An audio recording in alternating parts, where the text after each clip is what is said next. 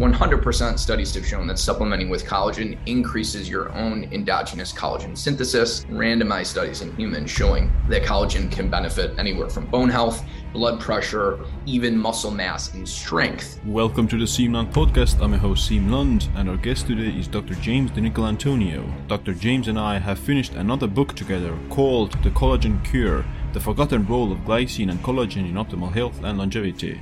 You can get the book from Amazon. James, welcome back to the show. Siim, thanks for having me. Yeah, I think it's like our sixth book together now, The Collagen Cure. And I'm actually pretty excited about it. It was like very, surprising for me when writing it about like how impactful and how important collagen and this connective tissue actually is to, overall health. Yeah, it's a really interesting topic because it seems to be that most people are not just like ingesting a suboptimal intake of glycine and collagen, but even potentially not enough to support just basic metabolic functions. So and there's really not a whole lot of nutrients that you can really say that for. So from that aspect, and in addition, the fact that actually supplementing with fairly high doses of collagen and glycine can also provide a lot of benefits to even healthy people, but certainly people with different health issues. Makes it really an appealing book for a lot of people. Yeah, I think it's one of the few compounds that pretty much everyone actually could benefit from, because everyone ages, everyone will experience some aspects of collagen degeneration and skin degeneration and joint degradation. So yeah, it's like pretty much for everyone, for all ages, pretty much that would be needed. Yeah, exactly.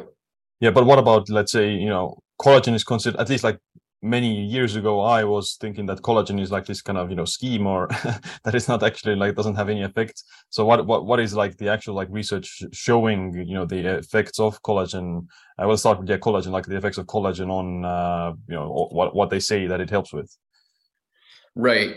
So essentially that sort of thinking, inaccurate thinking, can also be applied to glycine, and the fact that a lot of people don't believe that collagen is beneficial because our own cells can synthesize collagen, right? And in the same line of thinking, we can synthesize glycine. So it's a non-essential amino acid. So from both those perspectives, you can say, or you can, inaccurately think that there's no benefit to actually taking exogenous sources of collagen or glycine because our body can make each, right? Yeah. But the problem with that is the fact that in order for our cells to actually make collagen, they need to have certain amino acid precursors to do that. And you really don't get high amounts of those in the diet, particularly glycine, but also proline and hydroxyproline. So by taking a collagen supplement, you're getting more of the building blocks that your body needs to synthesize collagen. So in other words, 100% studies have shown that supplementing with collagen increases your own endogenous collagen synthesis, the thickness of tendons and ligaments, the strength of those, the improvements in skin health, obviously, as well. So there's numerous randomized studies in humans showing that collagen can benefit anywhere from bone health, blood pressure, even muscle mass and strength, because collagen is obviously important, not just for tendons and ligaments, but also muscle health as well. So from the perspective of not just the fact that it's inaccurate to say that your body makes collagen so it doesn't need it, but also we have studies to support the benefits of that. So the second reason why it's kind of inaccurate to think, okay, taking collagen isn't going to be beneficial because my body can make it, is the fact that when you actually ingest collagen peptides, you ingest a lot of those peptides intact, not just the amino acids, but the actual dipeptides. And those can actually stimulate receptors. They can get into the joints and they can stimulate and increase the synthesis of your body's own endogenous collagen production. So from those two perspectives, ingesting collagen will benefit collagen health. And then we also are at a huge glycine deficit. So adding glycine to collagen is going to be beneficial, even though about 1 out of every 3 amino acids in collagen is made up of glycine. on a net scale of how much you're getting per 10 grams, let's say you get 2.5 of glycine, that's still probably not an optimal amount. So adding in 5 to 10 grams of glycine would actually help not just collagen synthesis, but many aspects of health. Yeah, I agree. And when it comes to glycine, then the same applies that the glycine is considered non-essential because your body can make it itself, but the amount is very small. Like your body can make only 3 grams of glycine per day, which, for optimal health, you definitely need like a lot more for, covering not only the collagen turnover, but also, glutathione synthesis, creatine synthesis, and heme synthesis, and many effects that you actually would want.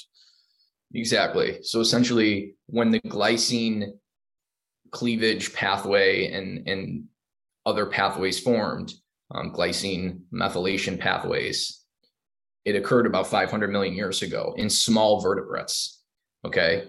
And that pathway never evolved to form more glycine based on basically vertebrates' growth over millions of years. So it evolved in very small vertebrates, and 3 grams was enough to support small mammals.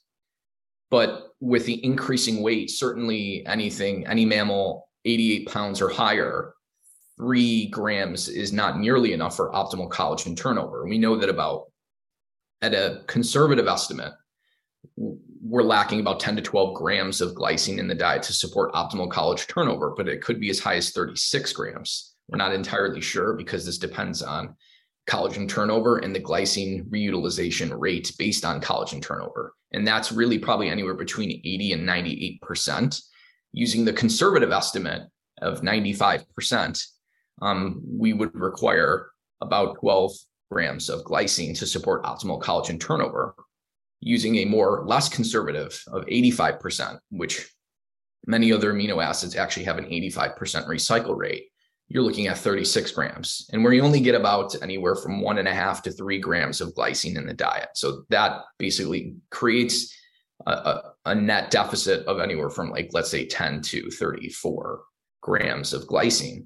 Mm-hmm. So the reason why the glycine synthesis system never improved is because in why endogenous synthesis really isn't enough for not just optimal health, but even in certain individuals, basic metabolic functions, is because glycine synthesis is dependent on basically methylfolate needs and not glycine needs. So essentially, we synthesize glycine from serine, and basically serine's carbon is used for the methyl group to methylate folate. And then that serine turns into glycine. So through methylating folate, we synthesize about 1.1 grams of glycine. But if you're homozygous for the MTHFR mutation, then your methylation goes down by 75%. So your synthesis of glycine in those individuals could theoretically go down by 75%. So instead of synthesizing 1.1 grams out of the 3, you're only synthesizing 0.2. In other words, the 3 grams that's needed to form things like creatine, glutathione, heme, bile salts, now you're only synthesizing about 2. You're not even synthesizing enough to support basic metabolic function. So health issues start to creep up when you're not synthesizing enough creatine, glutathione as an antioxidant, et cetera, right? So I'll just explain that your body makes 3 grams of glycine optimally, or let's say theoretically it can make 3 grams, and 3 grams would go to the basic metabolic functions like glutathione, creatine, heme, and bile salts. And then there's the collagen turnover that has conservative estimate that you need 12 grams of glycine for that, and the less conservative is 36 grams. So it's your body makes 3, the 3 grams would go for the basic metabolic functions. So you're lacking 12 grams in a conservative scenario. And theoretically, you could also need up to 36 grams of extra glycine per day to cover, besides covering the basic metabolic functions. So it's a huge a sink in there. Yeah. And so we almost need to sort of reevaluate our definition of an essential amino acid. It really shouldn't be based on, can the body produce it? It really should be based on, is 95% of the population synthesizing enough to not just really support basic health and living, which in many cases, I don't think this endogenous synthesis actually is even enough to support basic metabolic functions to create just a normal, healthy individual, but for optimal health effects as well. So it is totally 100% a conditionally essential amino acid is really what we should define it as. But many would actually argue that it shouldn't even be considered non-essential. Because there's so many situations that increase your glycine need nowadays versus compared to evolutionary time. So most of us are in a chronic low-grade inflammatory condition. And we know that inflammatory proteins like C-reactive protein literally contain glycine. So the more inflammation you have and the more inflammatory proteins you synthesize, you deplete your glycine pool even further because it's needed to form things like C-reactive protein, which is an inflammatory protein. Even more so in an inflammatory condition, which most of us are suffering from, you need more glutathione, which is your body's master antioxidant, to handle the excess inflammation. And as we said before, glycine is needed to synthesize glutathione. So you further deplete your glycine pool when you have inflammation to produce more glutathione to suppress the inflammation.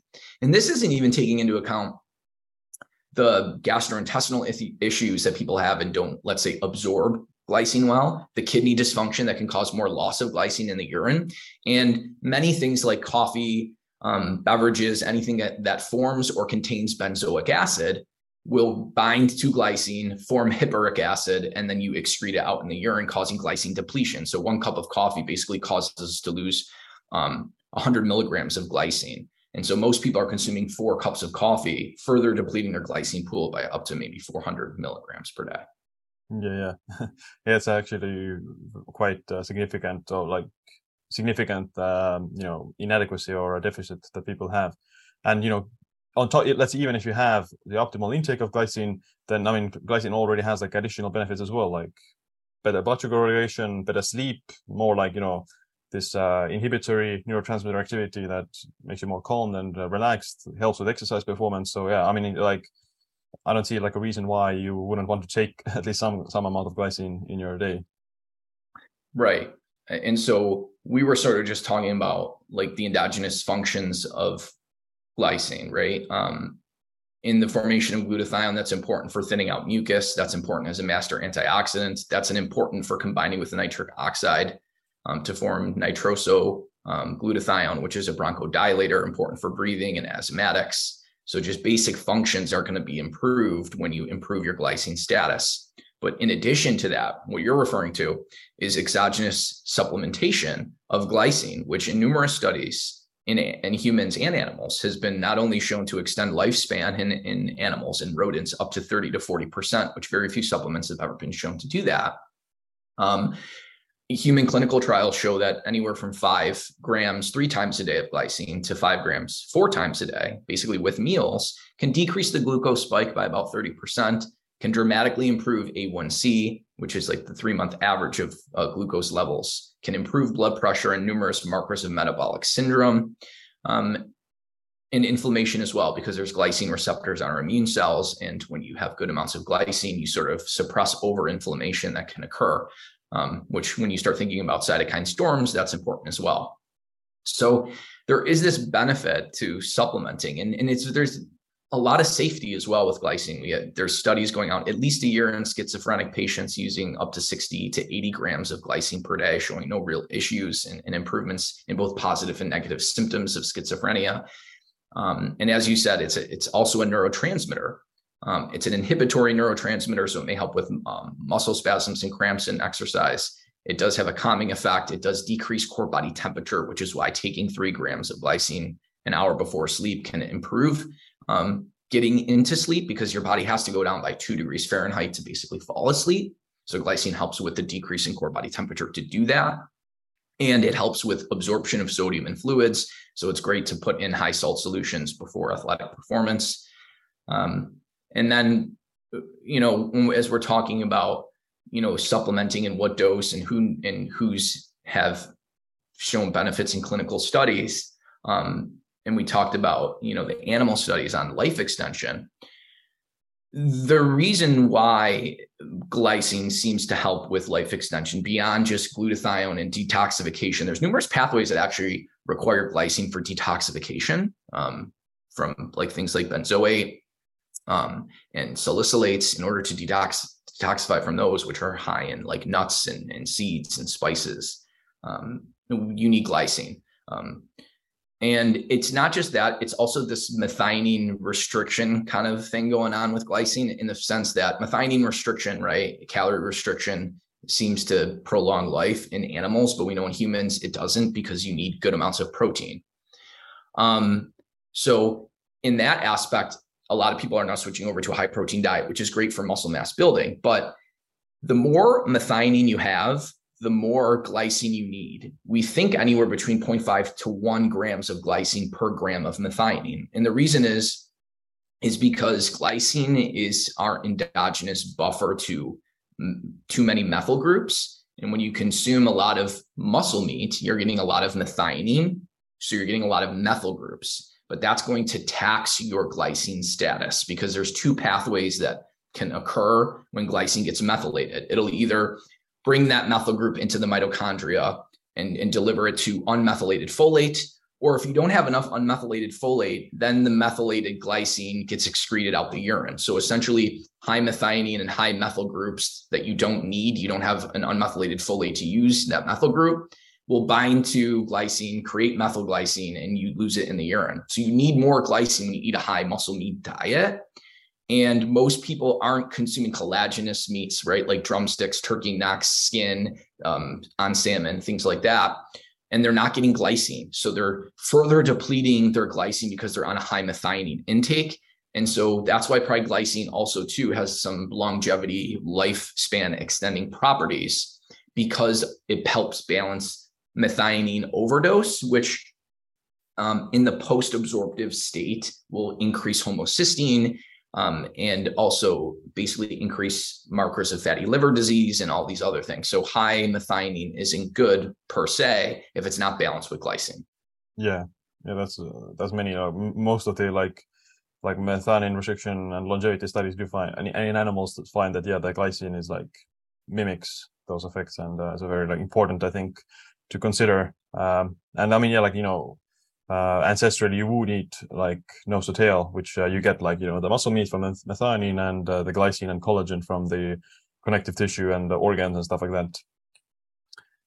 Yeah, but they're like, what foods, let's say, have high amounts of glycine and collagen? Like, I think many people they're not getting the optimal amounts because they're actually not eating those kind of foods generally. Right.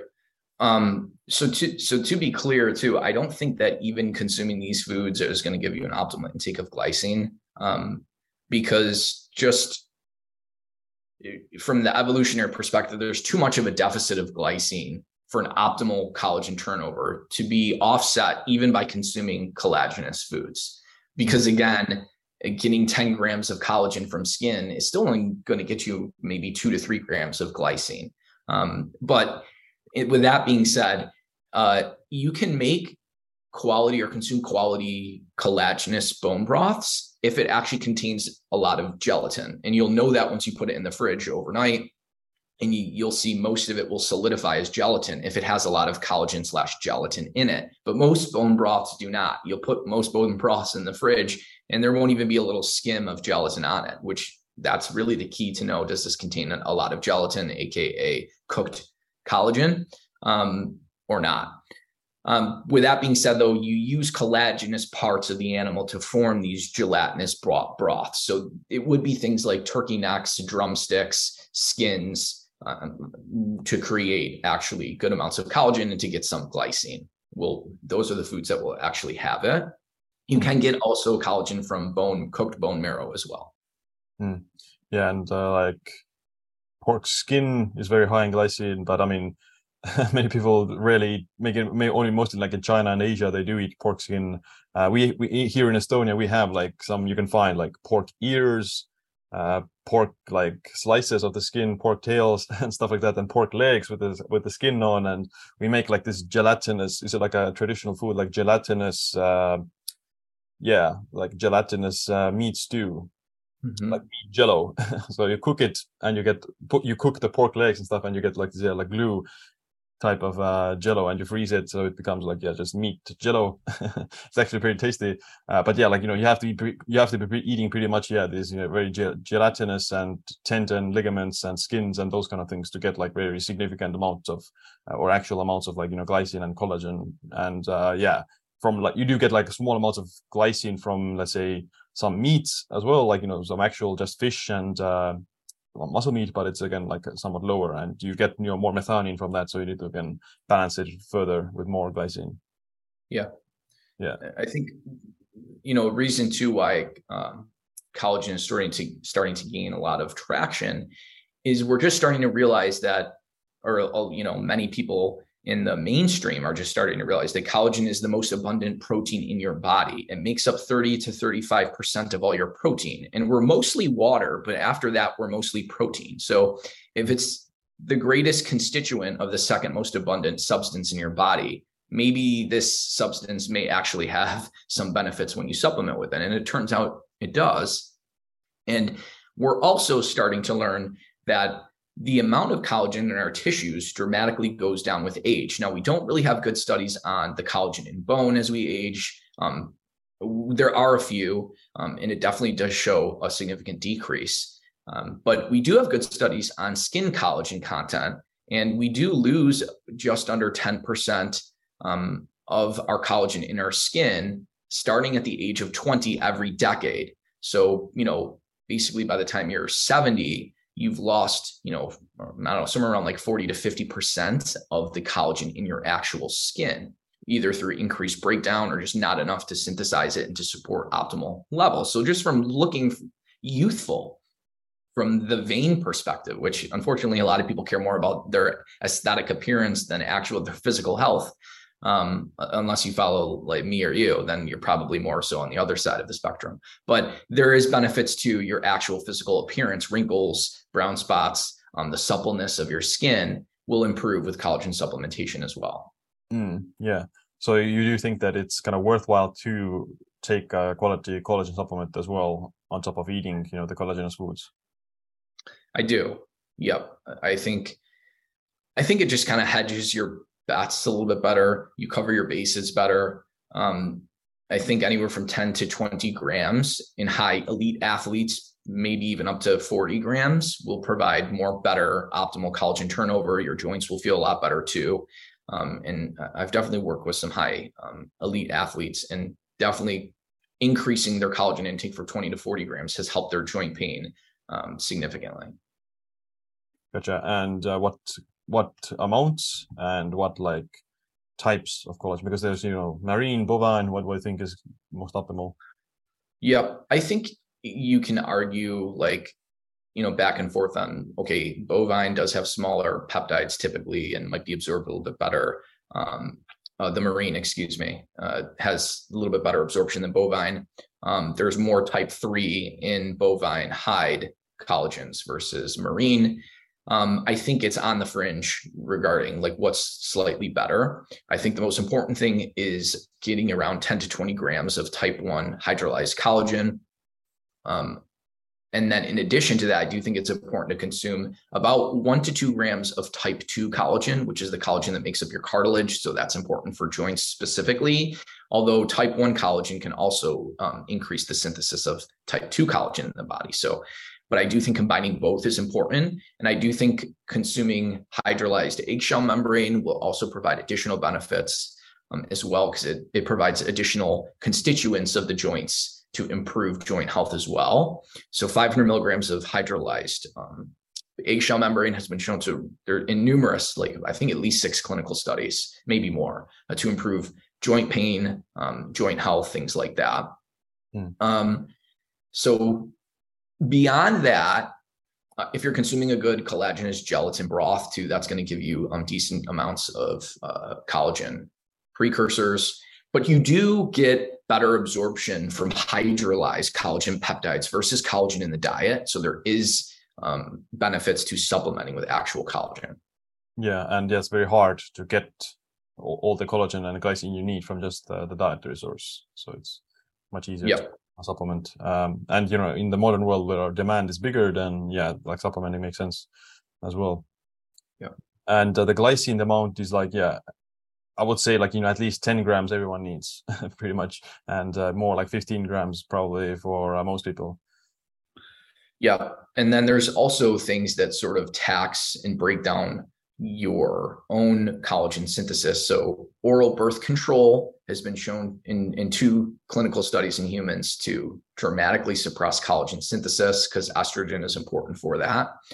So after menopause, collagen synthesis really goes down because of the estrogen drop. Cortisol and stress will break down collagen more. Inflammation will break down collagen more. So really just, having a low inflammatory state will help preserve and reduce the breakdown of your own collagen. So beyond just getting the supplements and the precursors, it's really important to also live an overall healthy lifestyle so that you're not excessively breaking down the collagen that you have.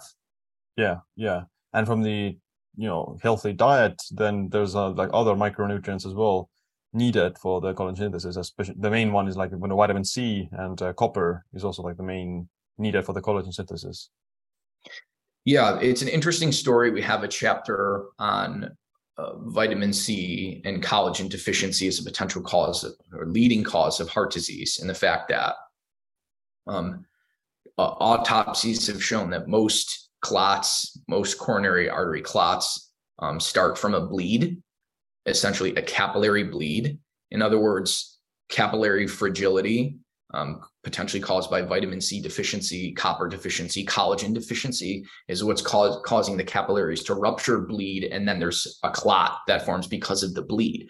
So it's almost like, don't blame the clot itself, blame what caused the clot. And we have some compelling evidence that a lack of nutrients that help support our endogenous synthesis of collagen, like vitamin C, vitamin A, copper, iron, zinc, things like that, as well as a lack of collagen, is going to cause a decrease in your capillary strength in the arteries. And that's going to cause them to potentially rupture, bleed, and create the clots of ischemic strokes and heart attacks. So there's also a cardiovascular benefit perspective.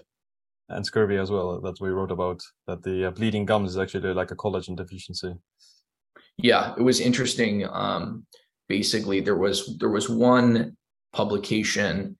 It was in, I'm not sure if they were pacifists or exactly what group they were in, but they refused to go to war. And in order to get out of going to war, I think this was World War II, they had to go into these scurvy vitamin C depletion studies. And a lot of symptoms representing coronary thrombosis would actually occur with vitamin C deficiency, like chest pains and bleeding in the myocardium. And so we have kind of like human experiments showing that a vitamin C deficiency potentially causes bleeds in the heart and symptoms of coronary thrombosis. Yeah, like the studies in the World War II were pretty less ethical, or less ethical concerns for sure. Yeah. So vitamin C, copper is kind of the mineral that makes the collagen like tighter or stronger, like the final step of making the actual collagen, tangled and more cross-linked together. Yep. Yeah. The enzyme's called lysyl oxidase, and it's a copper-dependent enzyme. It also depends on vitamin C as well. So vitamin C helps to stimulate the messenger RNA in the cartilage cells that synthesize collagen. So from that aspect, vitamin C is what helps to synthesize collagen. But it also helps strengthen collagen because it improves lysyl oxidase as well as copper, which is needed to cross-link type 1 collagen. And the reason why most collagens aren't necessarily cross-linked, it's the type 1, which is why it's so strong. On a gram for gram basis, type 1 collagen is stronger than steel because of copper and vitamin C's ability to cross-link it and increase its strength. Yeah, so you need to pretty much eat, not only like a high collagen and glycine diet, but also you need like the micros there as well, like a whole healthy diet overall. In other words, like, people shouldn't just be consuming muscle meat. They should be adding organs like liver, which organs have more collagen and glycine as well as muscle meat, but they also contain more of the copper, the vitamin A, some more vitamin C as well in organs compared to muscle meat to help support collagen synthesis as well. And then, of course, I personally believe that we should be balancing the acid load from animal foods with either fruits, vegetables, or alkaline supplements or waters, because there are costs to excreting high amounts of acid, one of which is the breakdown of connective tissue, aka collagen, to get at the glutamine to form the ammonia to excrete the acid. So balancing the acid-base balance by consuming, you have to consume really 2 to 1, 2 times the amount of vegetables on a mass perspective compared to, or on a weight perspective compared to animal foods like meat in order to fully offset the acid. But if you can't do that, I most of the time I'm taking 1 to 2 grams of sodium citrate with all my animal-based meals, even if I consume vegetables with it, because there doesn't seem to be any negatives to having a more, let's say, negative net acid excretion, to be more slightly alkaline. There's actually probably benefits to that by boosting. You're already most likely depleted by carbonate stores if you have been on a Western diet for a while. Right. Gotcha. Yeah. And I guess like the one last main point we can cover is like the exercise. So, exercise, especially like weight bearing exercise and, force impact, like high force impact on the joints does also obviously strengthen bones and bone density, but also helps with collagen synthesis. Yeah, like what can you tell us about that? So most people are taking collagen supplements at sort of a suboptimal time. Most people will just dump it in their coffee, which is not to say that's there's nothing to do with the coffee or the high temperature, basically inhibiting the benefits of the collagen. It's the fact that you really want to take collagen optimally to support collagen synthesis around the time of exercise. So somewhere between, an hour before to an hour after would likely be more optimal, because you're going to have more blood flow to the tendons and ligaments, which already have a low baseline blood flow, to help deliver those collagen peptides and amino acids to the source that you're trying to improve. So it would be optimal to take your collagen supplement 1 hour before or within an hour after of exercise due to the enhanced blood flow. And we talk about certain supplements too that can help increase blood flow during exercise, or foods that are high in nitrates like arugula, like certain lettuces, or beetroot, if you can tolerate that, will further enhance nitric oxide production and blood flow delivery and help deliver those collagen peptides to the source of action where they need to actually go. So I think it's important too to maybe have a little bit of vitamin C as well, not a ton, but just 50 milligrams of vitamin C around that time as well will further help with collagen synthesis / strengthening. And, I think any type of exercise, even stretching too, will help increase some of the blood flow as well to the tendons and ligaments.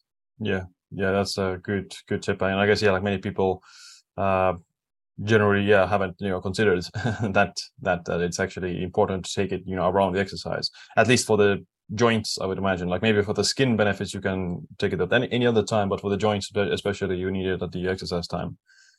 I mean, well, what's even interesting too is that if you exercise high enough or more vigorously enough, you will get significant increased blood flow to the skin to dump the heat. So it might actually be super sort of like a super saturating way to actually deliver collagen to the skin close to exercise, if you're exercising hard enough to where you're dumping heat out of the skin through an enhanced blood vessel dilation and delivery of blood to the skin to dump the heat.